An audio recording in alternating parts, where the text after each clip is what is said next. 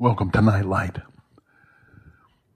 Except you humble yourself and become like little children, you will not see the kingdom of heaven. Matthew 18, verse 3. I praise you, O Father, Lord of heaven and earth, because you have hidden these things from the wise and the learned, and you've revealed them to little children. Matthew 11, verse 25. Well, this is not only a new year, but a time of momentous events in the life of this country and of the West and of the entire world, for that matter. Even if we were living in the age of our great-grandparents before electronics made news so overwhelmingly available 24/7, the current movements of the nations and the disintegration of the West would be on every street corner and on the lips and minds of most every thinking person.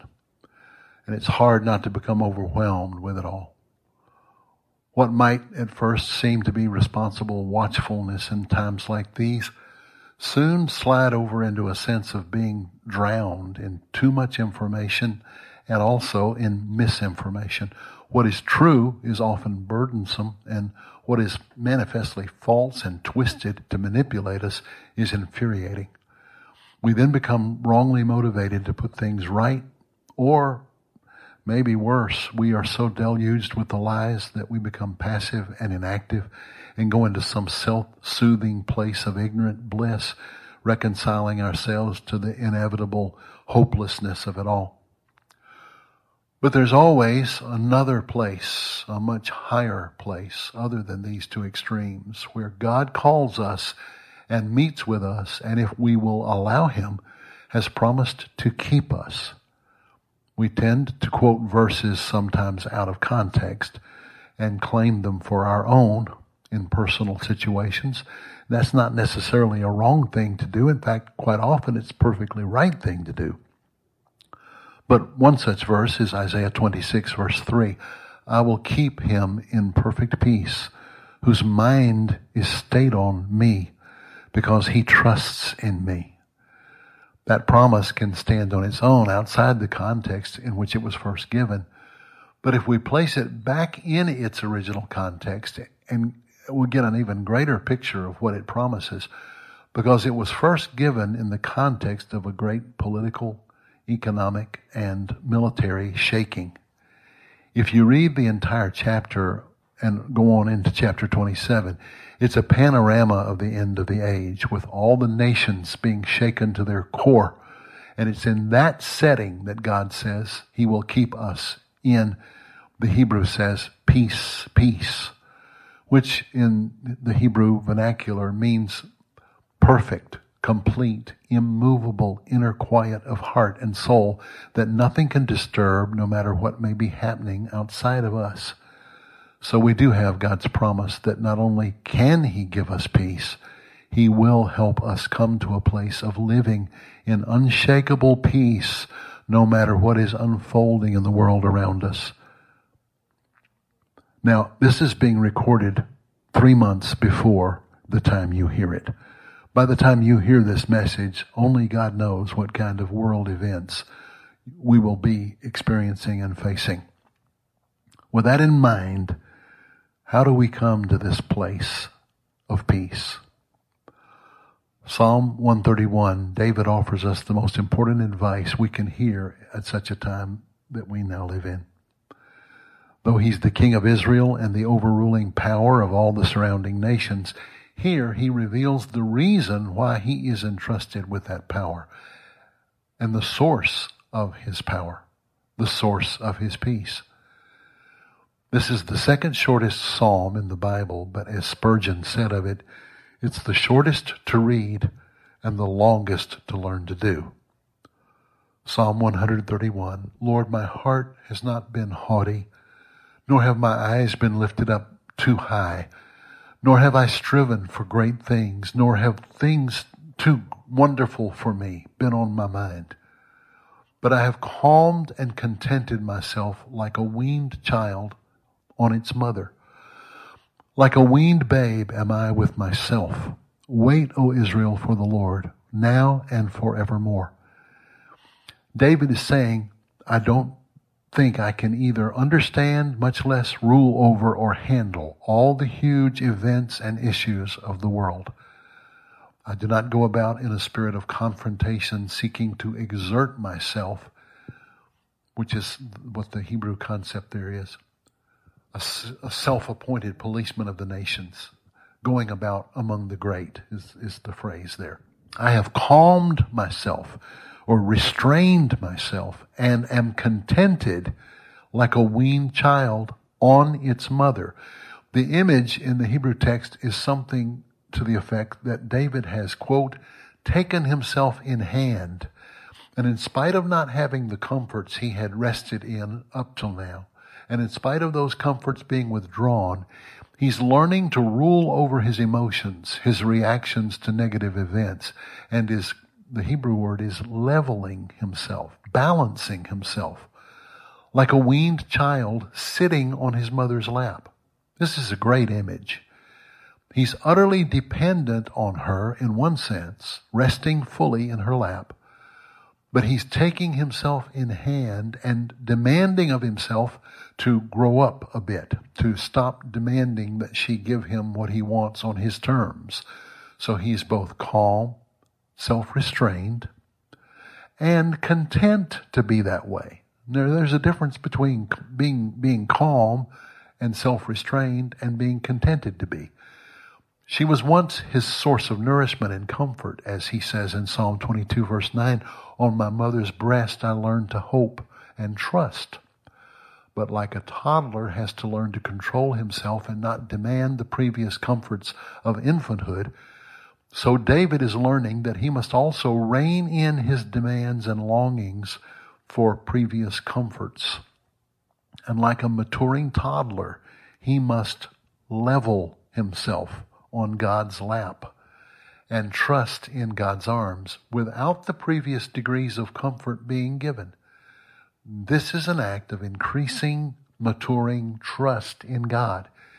The Hebrew phrase translated in most of our texts as like a weaned child with its mother is actually kind of a complicated thing when you translate it literally in English. Like a weaned child with its mother, I am with myself. The meaning is, I am no longer a totally passive taker from the breast, but I'm learning to be with the Lord and can control myself not to panic or scream or cry for the breast that I previously mindlessly took in, but I'm sitting up, balancing on my caregiver's lap and learning to rule over myself under his care. I'm able to do this because I'm growing in trust. So he closes the psalm with the statement, O Israel, wait for the Lord. Trust him now and forever. A few thoughts about this. When David was weaned, he was not being weaned off anything bad. In fact, it was the very source of his life he was being weaned from. There was not only nothing wrong with what he had to give up, there was everything right with what he had to give up. But that level of life support had served its purpose for that period of his life and was no longer what he needed. He couldn't possibly know what he needed in its place. So like any ignorant, self-centered child would do, or adult for that matter, when we had always depended on something that's taken away from us, he screamed out in anger and pain and hunger for the immediate restoration of the good old days. But in that pain, he had to stop and consider what was going on and what was being required of him now. And in that experience of change, which we all have to face in varying degrees of maturing life, he found he had no choice. He would have to let go of what he once knew, and he would have to quiet himself. He had to learn to rule over himself. I guess we could say he did have a choice not to do that, but that's really not a choice worth considering, is it? Jesus refers to this very thing in Luke 21, verses 10 through 18, where he's describing the impending desolation of Jerusalem by the Romans, in which his disciples would face persecution, be brought up before rulers and judges, be mistreated, and some killed. But then he says in verse 19, by your patience, you will maintain control over your souls. The King James Version says, in your patience possess ye your souls. It's not very clear. It's by this developing patience that you're doing, you will maintain proper control over yourself.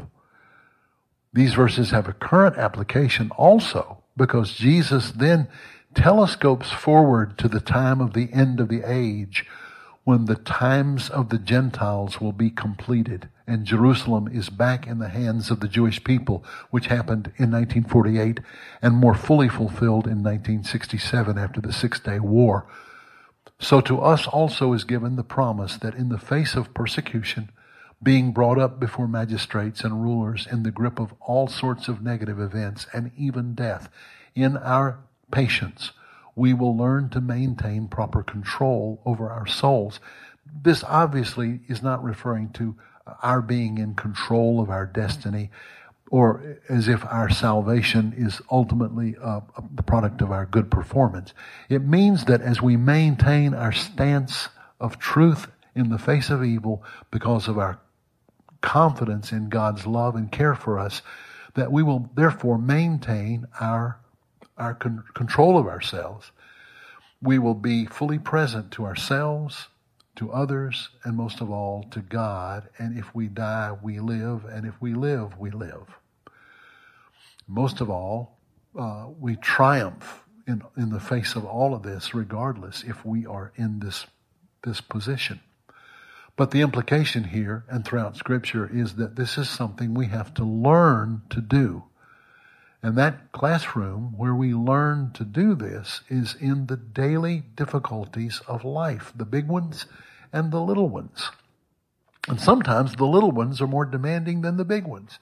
Here's just a few of these many verses that refer to this. Romans 5, verses 3 and 4. We rejoice in our sufferings because they produce patience or endurance. Now, there is a difference between patience and endurance, and we've discussed that in previous series, so I'm not going to go into that now, but patience and endurance. We rejoice in our sufferings because they produce patience, which develops endurance, and that develops hope.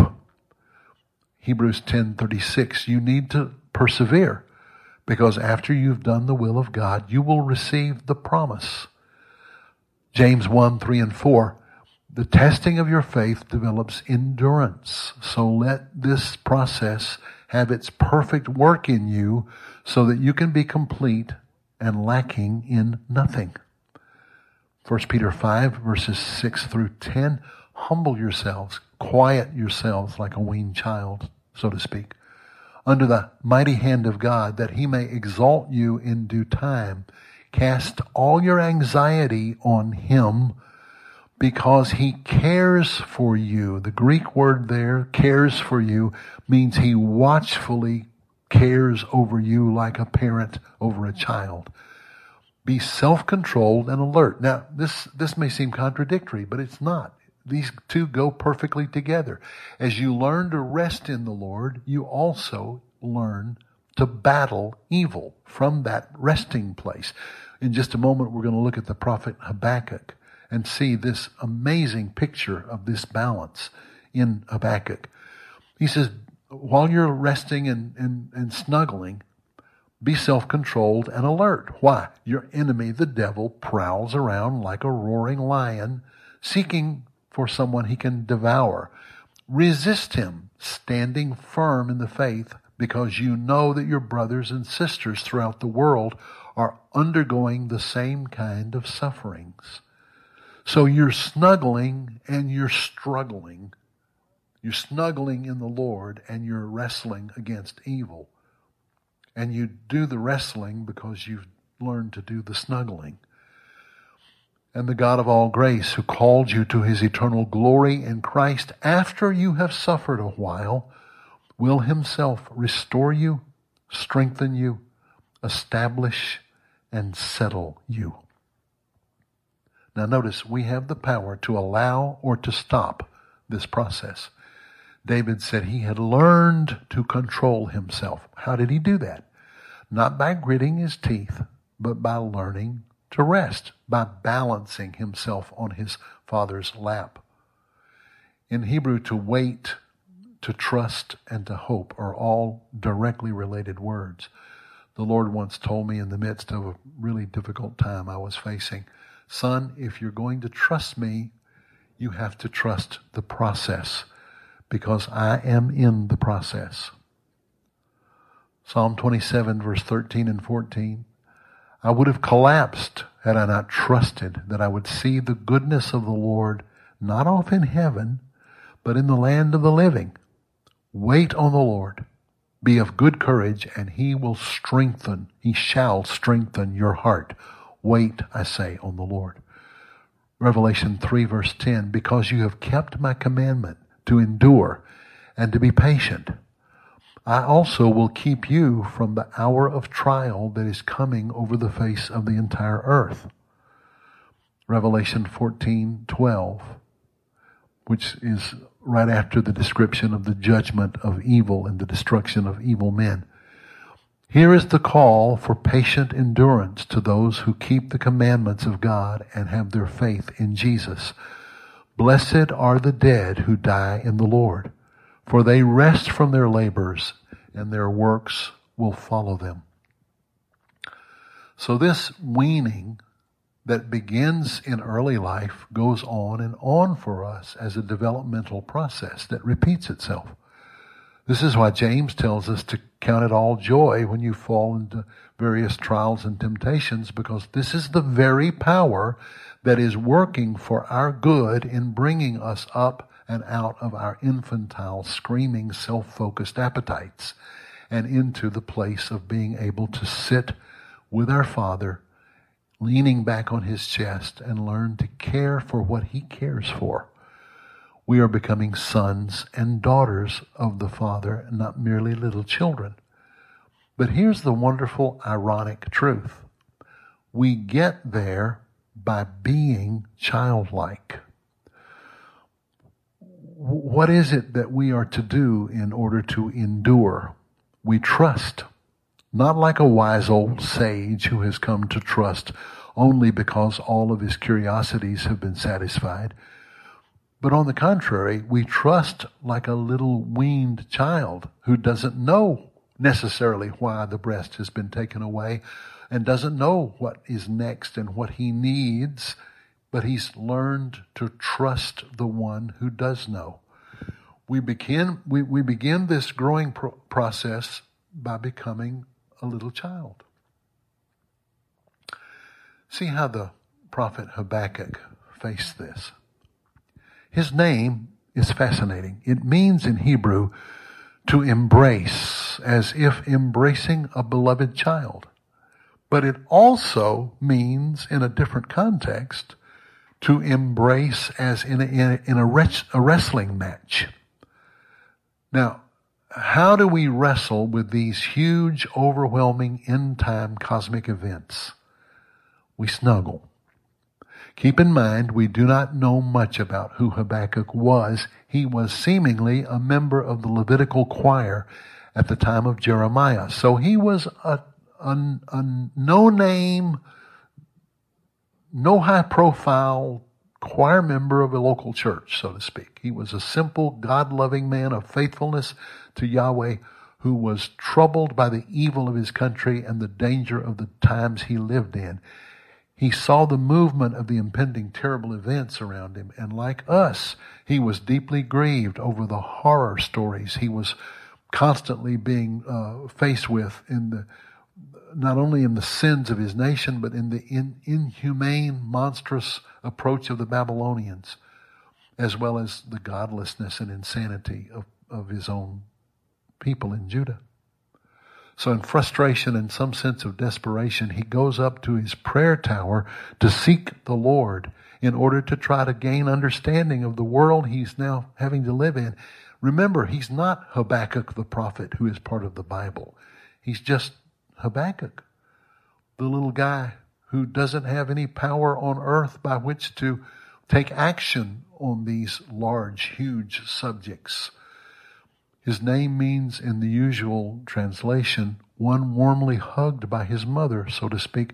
But now, from the place of smallness, he rises up and enters into a realm of intercessory prophetic prayer, and God reveals to him what he now reveals to us in the book of Habakkuk, one of the minor prophets. Minor doesn't mean of small importance. It only means its length. It's not its power or anointing or authority, just its length. In this place of prophetic power, he rises up from a posture of being an embraced child to become a wrestler in prayer who embraces the battle with the enemy. Remember Paul's imagery in Ephesians 6:12. Our wrestling match is not against flesh and blood, but it is against principalities and powers, the world rulers of this present darkness. We don't wrestle flesh and blood, but we do wrestle. Habakkuk wrestles with the conflict in prayer to God, not by directly attacking the powers, but this is no less a wrestling conflict. He does it from the weakness of a dependent child in his father's presence. It's a paradox, and we need to grasp it and live in it. When Habakkuk sees the revelation of what is coming, he responds with these words. Habakkuk 3, verses 16 through 18. When I heard my answer, my stomach trembled, my lips quivered at the voice. Rottenness entered my bones, and I trembled in myself. I must rest quietly, he says. Until the day when all these events unfold, I must rest quietly. God has completed the judgment of the nations, he says. Until God has completed that judgment, I will rest quietly. Then he says, though the fig tree shall not blossom, and there be no fruit on the vines, though the produce of the olive fails, and the fields yield no wheat, though the flock be cut off from the fold, and there be no herd in the stalls, yet will I rejoice in the Lord. I will rejoice in the God of my salvation. The Lord God is my strength, and he will make my feet like a deer and cause me to stand on my high places. What was it he had seen in his prayer time? Chapter 2, verse 14 of Habakkuk. The earth shall be filled with the knowledge of the glory of the Lord as the waters cover the sea. That's what he saw. So as a result of this revelation, he cries in chapter 3, verse 2, O Lord, I have heard your word and stand in awe of your deeds. O Lord, revive your work in the midst of these years. In the midst of these terrible years, do those deeds again. Make them known. In wrath, Lord, remember your mercy. In resting, Habakkuk draws close to the Lord's heart like a little child. And in that place, he's able to receive revelation. And he awakens from that revelation in a stance of wrestling prayer against the horrors that he sees. Then he returns to that place of rest as a child, waiting patiently for God to revive his work in the midst of the evil days. He concludes that thought while everything around him seems to be dying and failing, and yet he will rejoice in the Lord like a little child, because the end of all this will be that the earth will be filled with the knowledge of the glory of the Lord as the waters cover the sea. This is how we face these days that we're in. Now I want to go to another prophet who we don't know a lot about. We didn't know much about Habakkuk. We don't know much about this man either. Yet he wrote 12 of the most important Psalms of our Bible. In order to help you get to know him, I'm going to read to you an excellent background overview written by a teacher named Richard Thompson, who did such an excellent job of writing this information that I'm going to presume on his work and read it in its entirety. Just listen and learn about a person you hardly know, yet whose words are vital for us now in the time that we're living in now. You may have noticed when reading certain psalms that some are written not by David, but by a man named Asaph. Well, who was Asaph? Richard Thompson writes, have you ever been disillusioned with people? Have you ever had life just not work out the way you expected it to? Have you ever wondered why it seems the faithful suffer while the wicked prosper? Have you ever questioned God when it seems like He wasn't keeping His promises?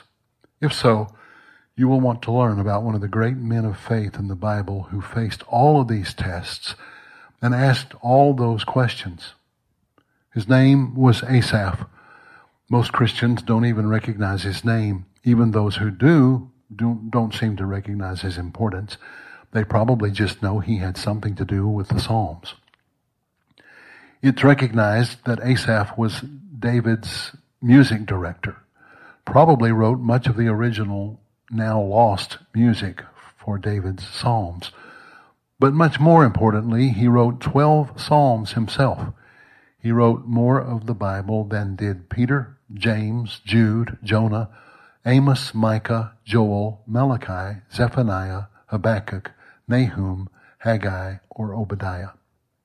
Interestingly enough, if we take the time to dig it out, the Bible tells more about Asaph's life than it tells us about any other author of Scripture except Moses, David, Samuel, and perhaps Isaiah, Hosea, and Jeremiah. We know the times Asaph lived in, circa 1020 to 920 BC. From David's reign through Solomon's to Rehoboam's. We know he lived in Jerusalem. We know that he worked as the director of music at David's tent of meeting and at Solomon's temple. We also know a great deal about his personal and family life. We also know the great historical and spiritual events which were the context of Asaph's life. It's important to reconstruct Asaph's life because without understanding his life and times, it is impossible to fully comprehend the faith that he exerted amidst adversity that you see in Asaph's Psalms. Who was Asaph?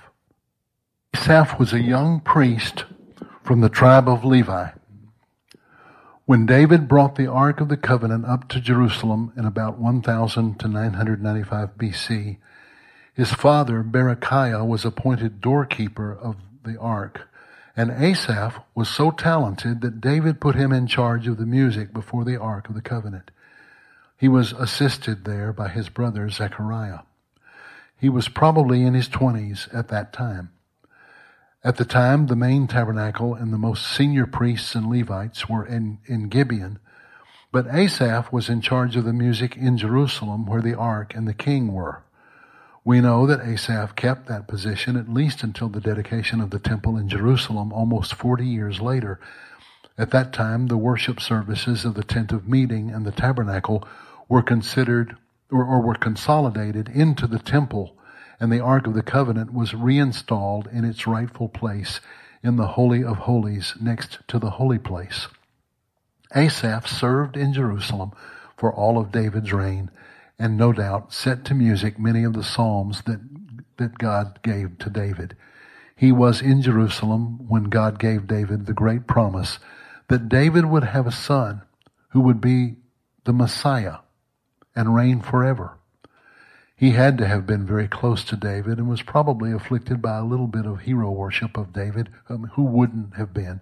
He also heard David tell the people and the elders of Israel that his son, Solomon, was the answer to God's promise of a son who would build God's temple and establish a kingdom that would last forever.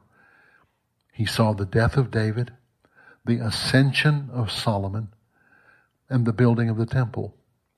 He thought he was standing on the verge of Israel's millennium.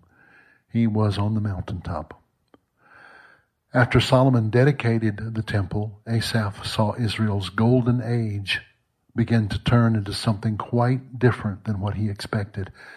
After a promising beginning, Solomon turned his back on God and pursued power, wealth, luxury, and human wisdom, as well as worshiping of false gods. To finance these pursuits, the people were oppressed with slavery and taxes. Asaph saw Solomon becoming a wicked man who entrusted the administration of his kingdom to other wicked men. There's good reason to believe that during Solomon's reign, Asaph's brother Zechariah was assassinated in the temple by Solomon's agents. Neither Asaph nor Zechariah would keep silent about Solomon's wickedness. Zechariah paid the ultimate price. Let me just mention here, there's plenty of speculation about the murder of Zechariah. And we don't have time here to go into the various concepts related to it.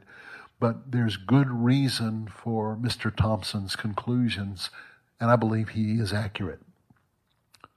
I go on quoting Mr. Thompson's work. After Solomon's death, Asaph, now a very old man, saw David's kingdom torn in two by God's decree. The northern part, restless under Solomon's punishing taxes and resentful at his wasteful luxury, rebelled and took Jeroboam as king. And the southern part, mostly the tribe of Judah, went with Rehoboam, Solomon's son. The northern kingdom rejected the Levites and the temple. After that, the Egyptians invaded along with Israel's neighbors, took Jerusalem, burned and stripped the temple, killed many of the priests, and left mocking Israel in the dust and mocking Israel's God. Since many of Asaph's relatives served in the temple as either musicians or doorkeepers, many of them must have perished in this attack. In the winter of his years, Asaph surveyed the wreckage of his hopes. The kingdom was destroyed. The temple was in ruins. Many of his own family had been killed, and Solomon, as the Messiah, quote unquote, had been exposed as a fraud. If there was ever a man who had an excuse for being disillusioned, Asaph was that man. David, his hero, who had been used mightily by God in his earlier years, had in his last years deceived the people and himself about what God had told him concerning Solomon. I will interject, I think David did it inadvertently. I don't think he did it on purpose. But I'll go on. David had indicated that Solomon was Messiah, the anointed one, understand, but the Messiah. Then Solomon, who God spoke to twice and had greatly blessed, turned from the wisdom and grace of God to the worship of idols and a philosophy more suited to Nietzsche than to the son of King David. Pick almost any verse in Ecclesiastes for confirmation. Asaph and his family, who had remained faithful to the truth for a recompense, became victims of violence, murder at the hands of Solomon and the Egyptians. Yet through it all, Asaph finds God's faithfulness to be a strong tower of hope. God reveals to Asaph the ultimate truth of what he had promised. It was not what man's ignorance and David's impatience had thought or sought, but what God's wisdom had provided. And it was better. Oh, so much better. It was not Solomon. It was not Solomon's destroyed kingdom and burned temple. Not Solomon's worldly despairing wisdom. It was not Solomon's corrupting and corruptible riches. It was Jesus Christ, the true Shlomo, Prince of Peace, who was to come. And it was his eternal kingdom, his perfect wisdom, his true riches, and the temple of his body. As you read the Psalms of Asaph, you will see how much his Psalms speak to the events of his life and his times. Psalm 73 reflects Asaph's bitterness at the murder of his brother. It also gives us a much needed commentary on what was happening in Jerusalem in those years between the dedication of the temple and the end of Solomon's reign. In the narration in Kings and Chronicles, this period is almost blank. Psalm 82 and Psalm 75 reflect Asaph's disillusionment with Solomon and his realization that Solomon was not the Prince of Peace that would come. Psalm 76 and 80 reflect Asaph's pain during the division of Solomon's kingdom when Rehoboam took Judah and Jeroboam took Ephraim and 9 other tribes. Psalm 74 and Psalm 79 reflect Asaph's distress at the invasion of Shishak, the king of Egypt. Asaph was an old man of at least 100 years when he wrote most of his psalms. What do Habakkuk and Asaph and you have in common? There's a lot. And as I said, since I'm recording this a good 3 months before you'll hear it, no telling what kind of world events may be unfolding at the time you do finally hear these words. So with all that in mind, knowing now a little bit more of who Asaph is, what can we draw from this? Their lives and their times and the turmoil they lived in, neither Asaph nor Habakkuk were men of great position or power. And yet they were. Their great position and power was in prayer and in childlike trust in God. They loved God and longed for His presence. And when the civilization around them seemed to collapse, they turned to the Lord in a childlike dependence and inner humility that made them trustworthy partners with God in His kingdom enterprise.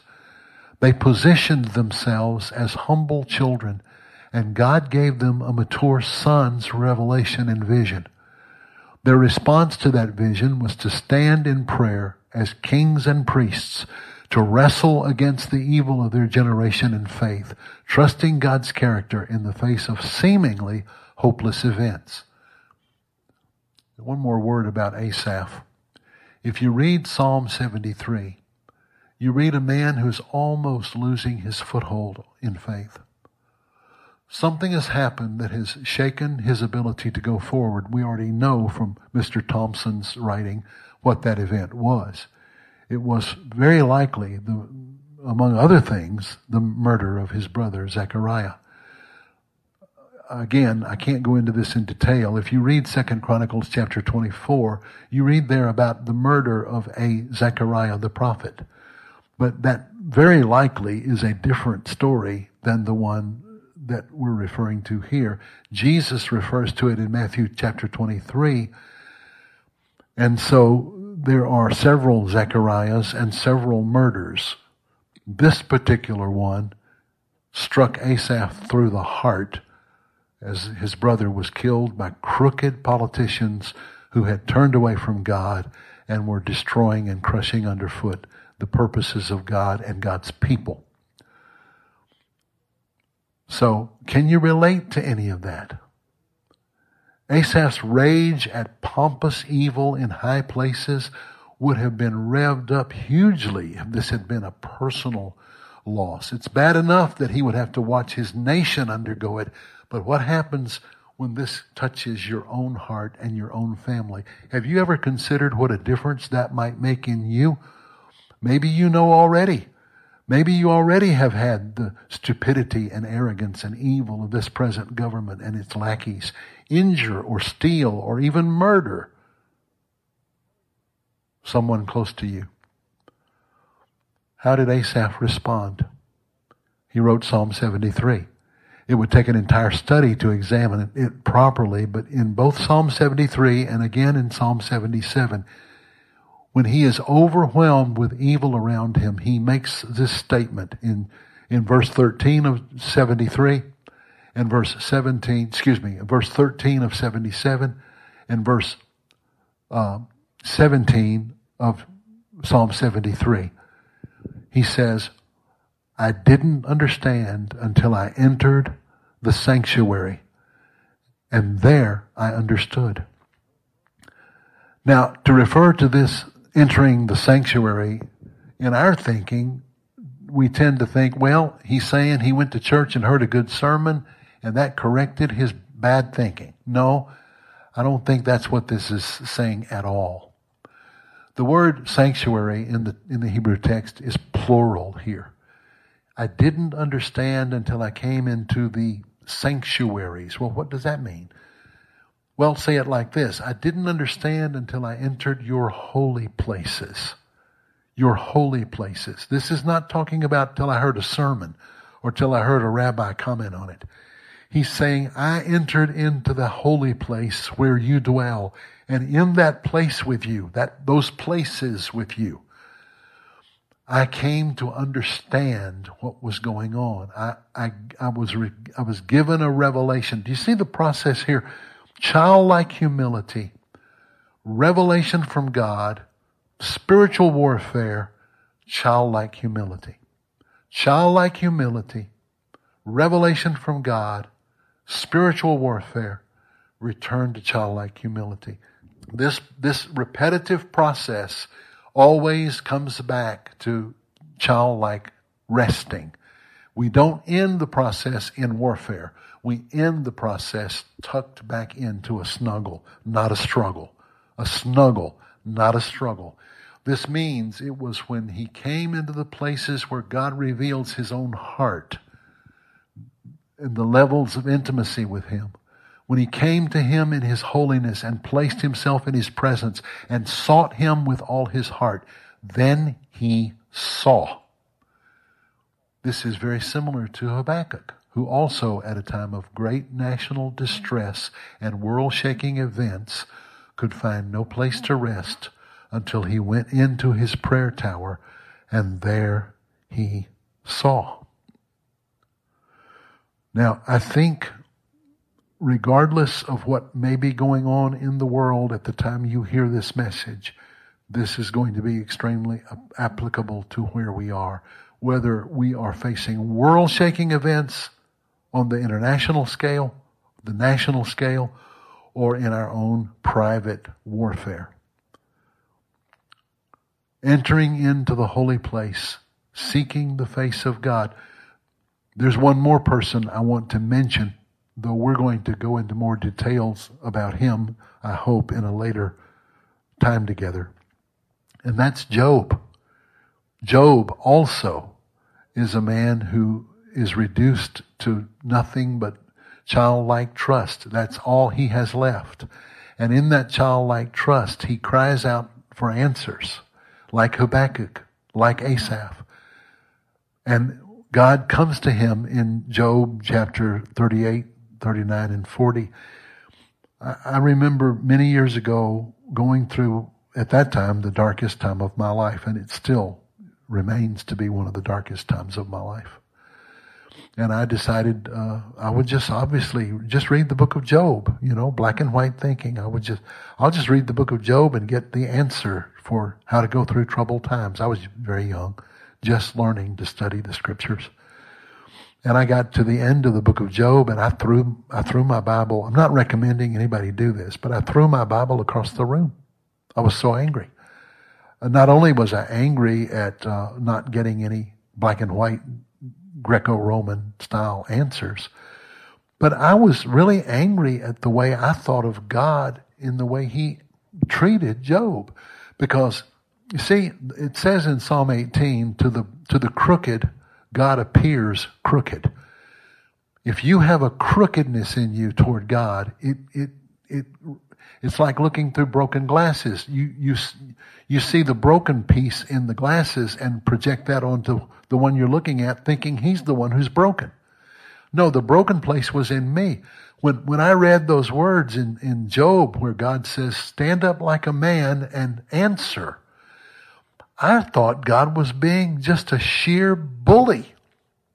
This is why it's going to take a whole study on Job to go into this detail. But I threw my Bible across the room and I yelled at God. Here again, I'm not telling you that's the way to do it.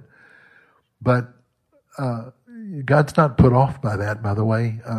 Even though I'm telling you that that's not the way to do it.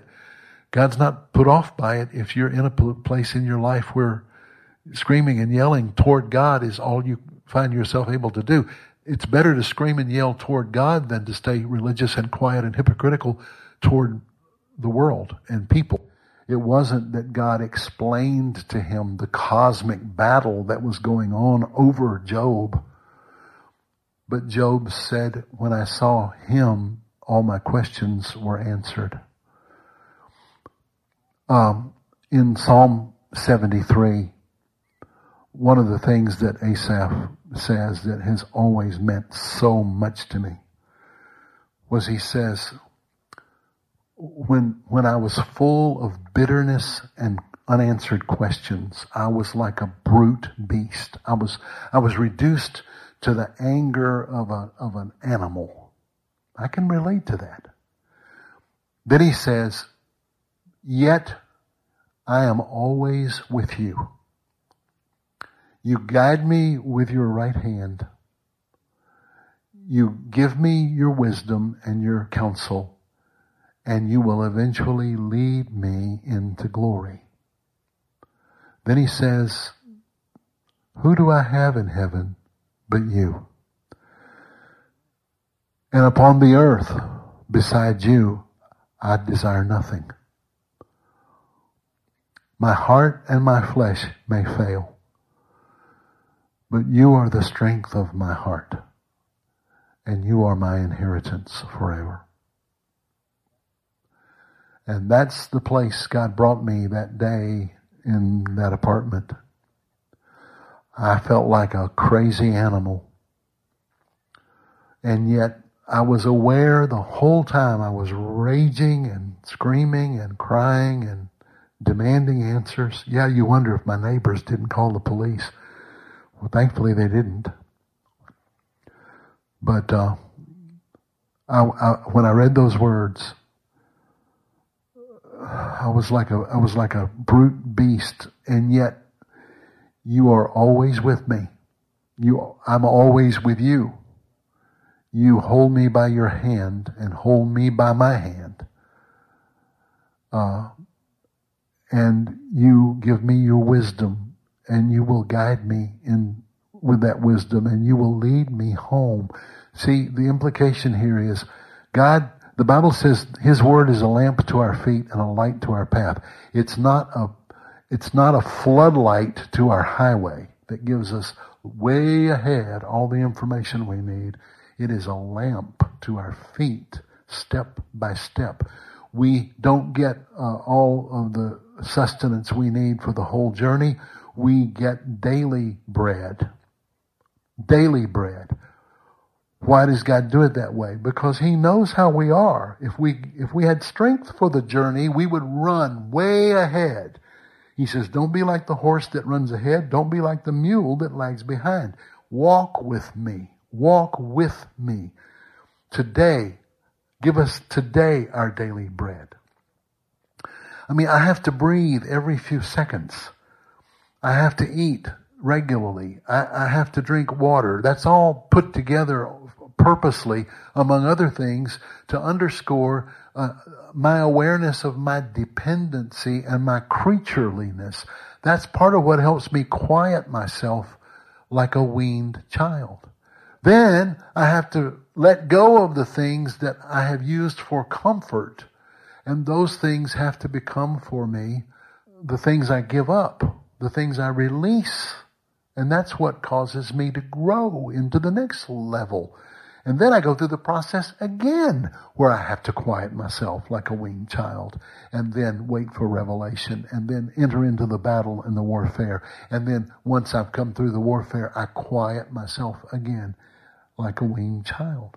Now, don't get the picture of me being a weaned child who then all of a sudden rises up in this warrior identity, but then like the Incredible Hulk, after he's done fighting, shrinks back down to just normal little boy, little girl place.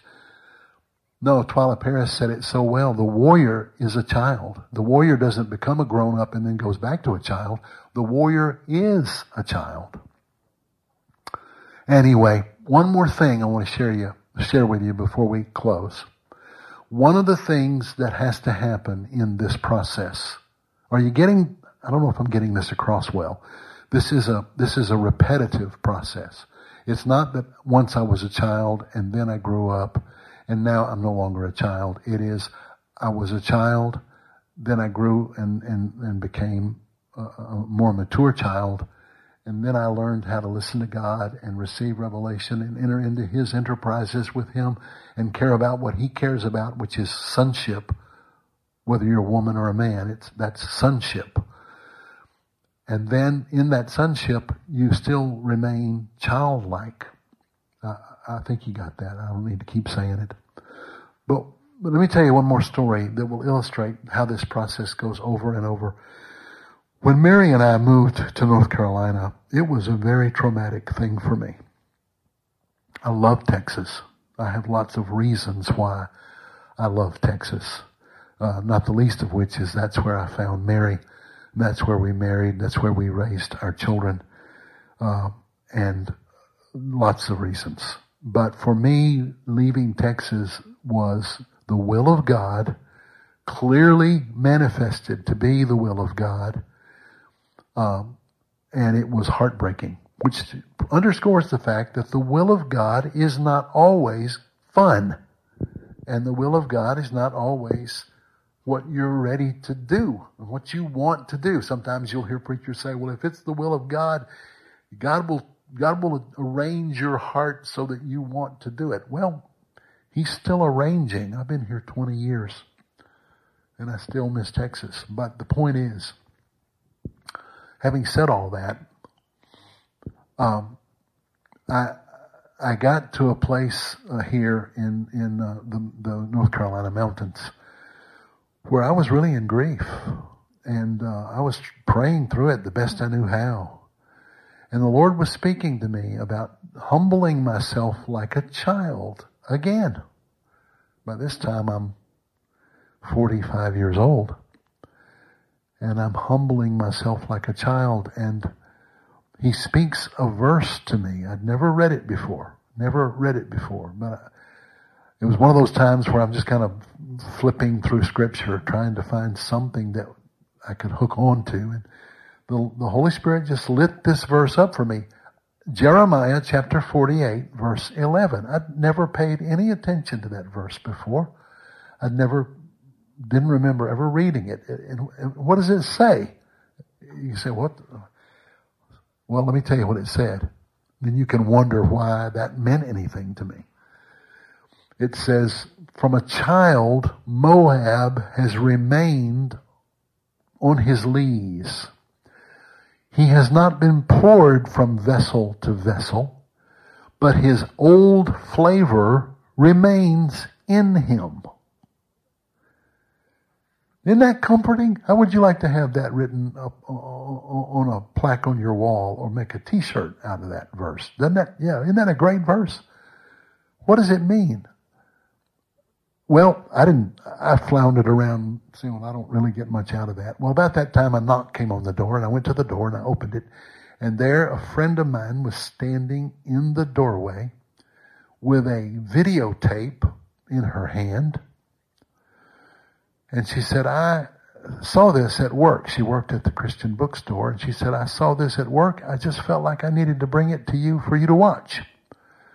And I thanked her, and she went about her business, and I went in, and out of desperation, with not knowing what else to do, I stuck it in the machine and began to watch a sermon by Catherine Kuhlman, an old video of an old sermon by Catherine Kuhlman, recorded back in the early 1960s. And guess what her text was? Jeremiah chapter 48, verse 11. And I sat awestruck as she explained the meaning of that verse. Moab has not been poured from vessel to vessel, so that the lees, what are the lees? Well, when you make wine, the sediment that goes down the bottom of the vessel and fills up the bottom of the vessel, it becomes rancid because it's old and it's impure. And in order to keep the wine from becoming full of old sediment, you have to pour it from vessel to vessel to vessel. And the Lord spoke to me so clearly, and He said, listen, I will not let you be like Moab, Clay. I have no intention of letting you settle on your sediment. I will not let your past settle down inside of you and become rancid and old. I've poured you from vessel to vessel, and the Lord took me right through my past from my boyhood in Mississippi through the college years to the Gulf Coast years, and then from there through the short time in Arkansas, which finally led to Texas. Through Texas, from Texas to London and England, and then Europe, and then to North Carolina. And the Lord, I mean, look, the pain didn't stop. But I knew I was hearing from God. And so I had to choose what David said he did. I had to rein myself in and quiet myself and balance myself on my Father's lap and be like a weaned child. I had to give up crying over the loss of Texas, crying over what I considered my world and my home and all the things that were familiar to me. You know, I loved being able to go to the post office in Texas because right across the street was the church where Mary and I got married. I just loved that.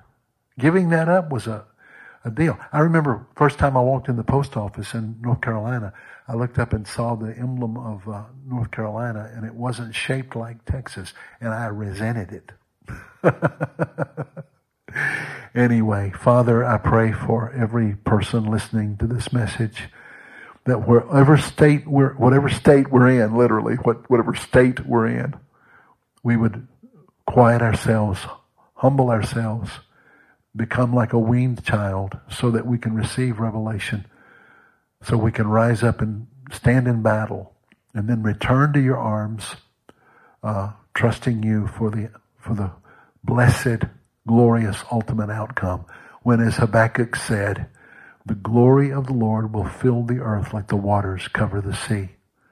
Thank you, Lord, that the movement of the nations is only for the purpose of the bringing about of the fullness of your kingdom, the overthrow of evil, and a new heaven and a new earth wherein dwells righteousness. In Jesus' precious holy name. Thank you, Father. Amen.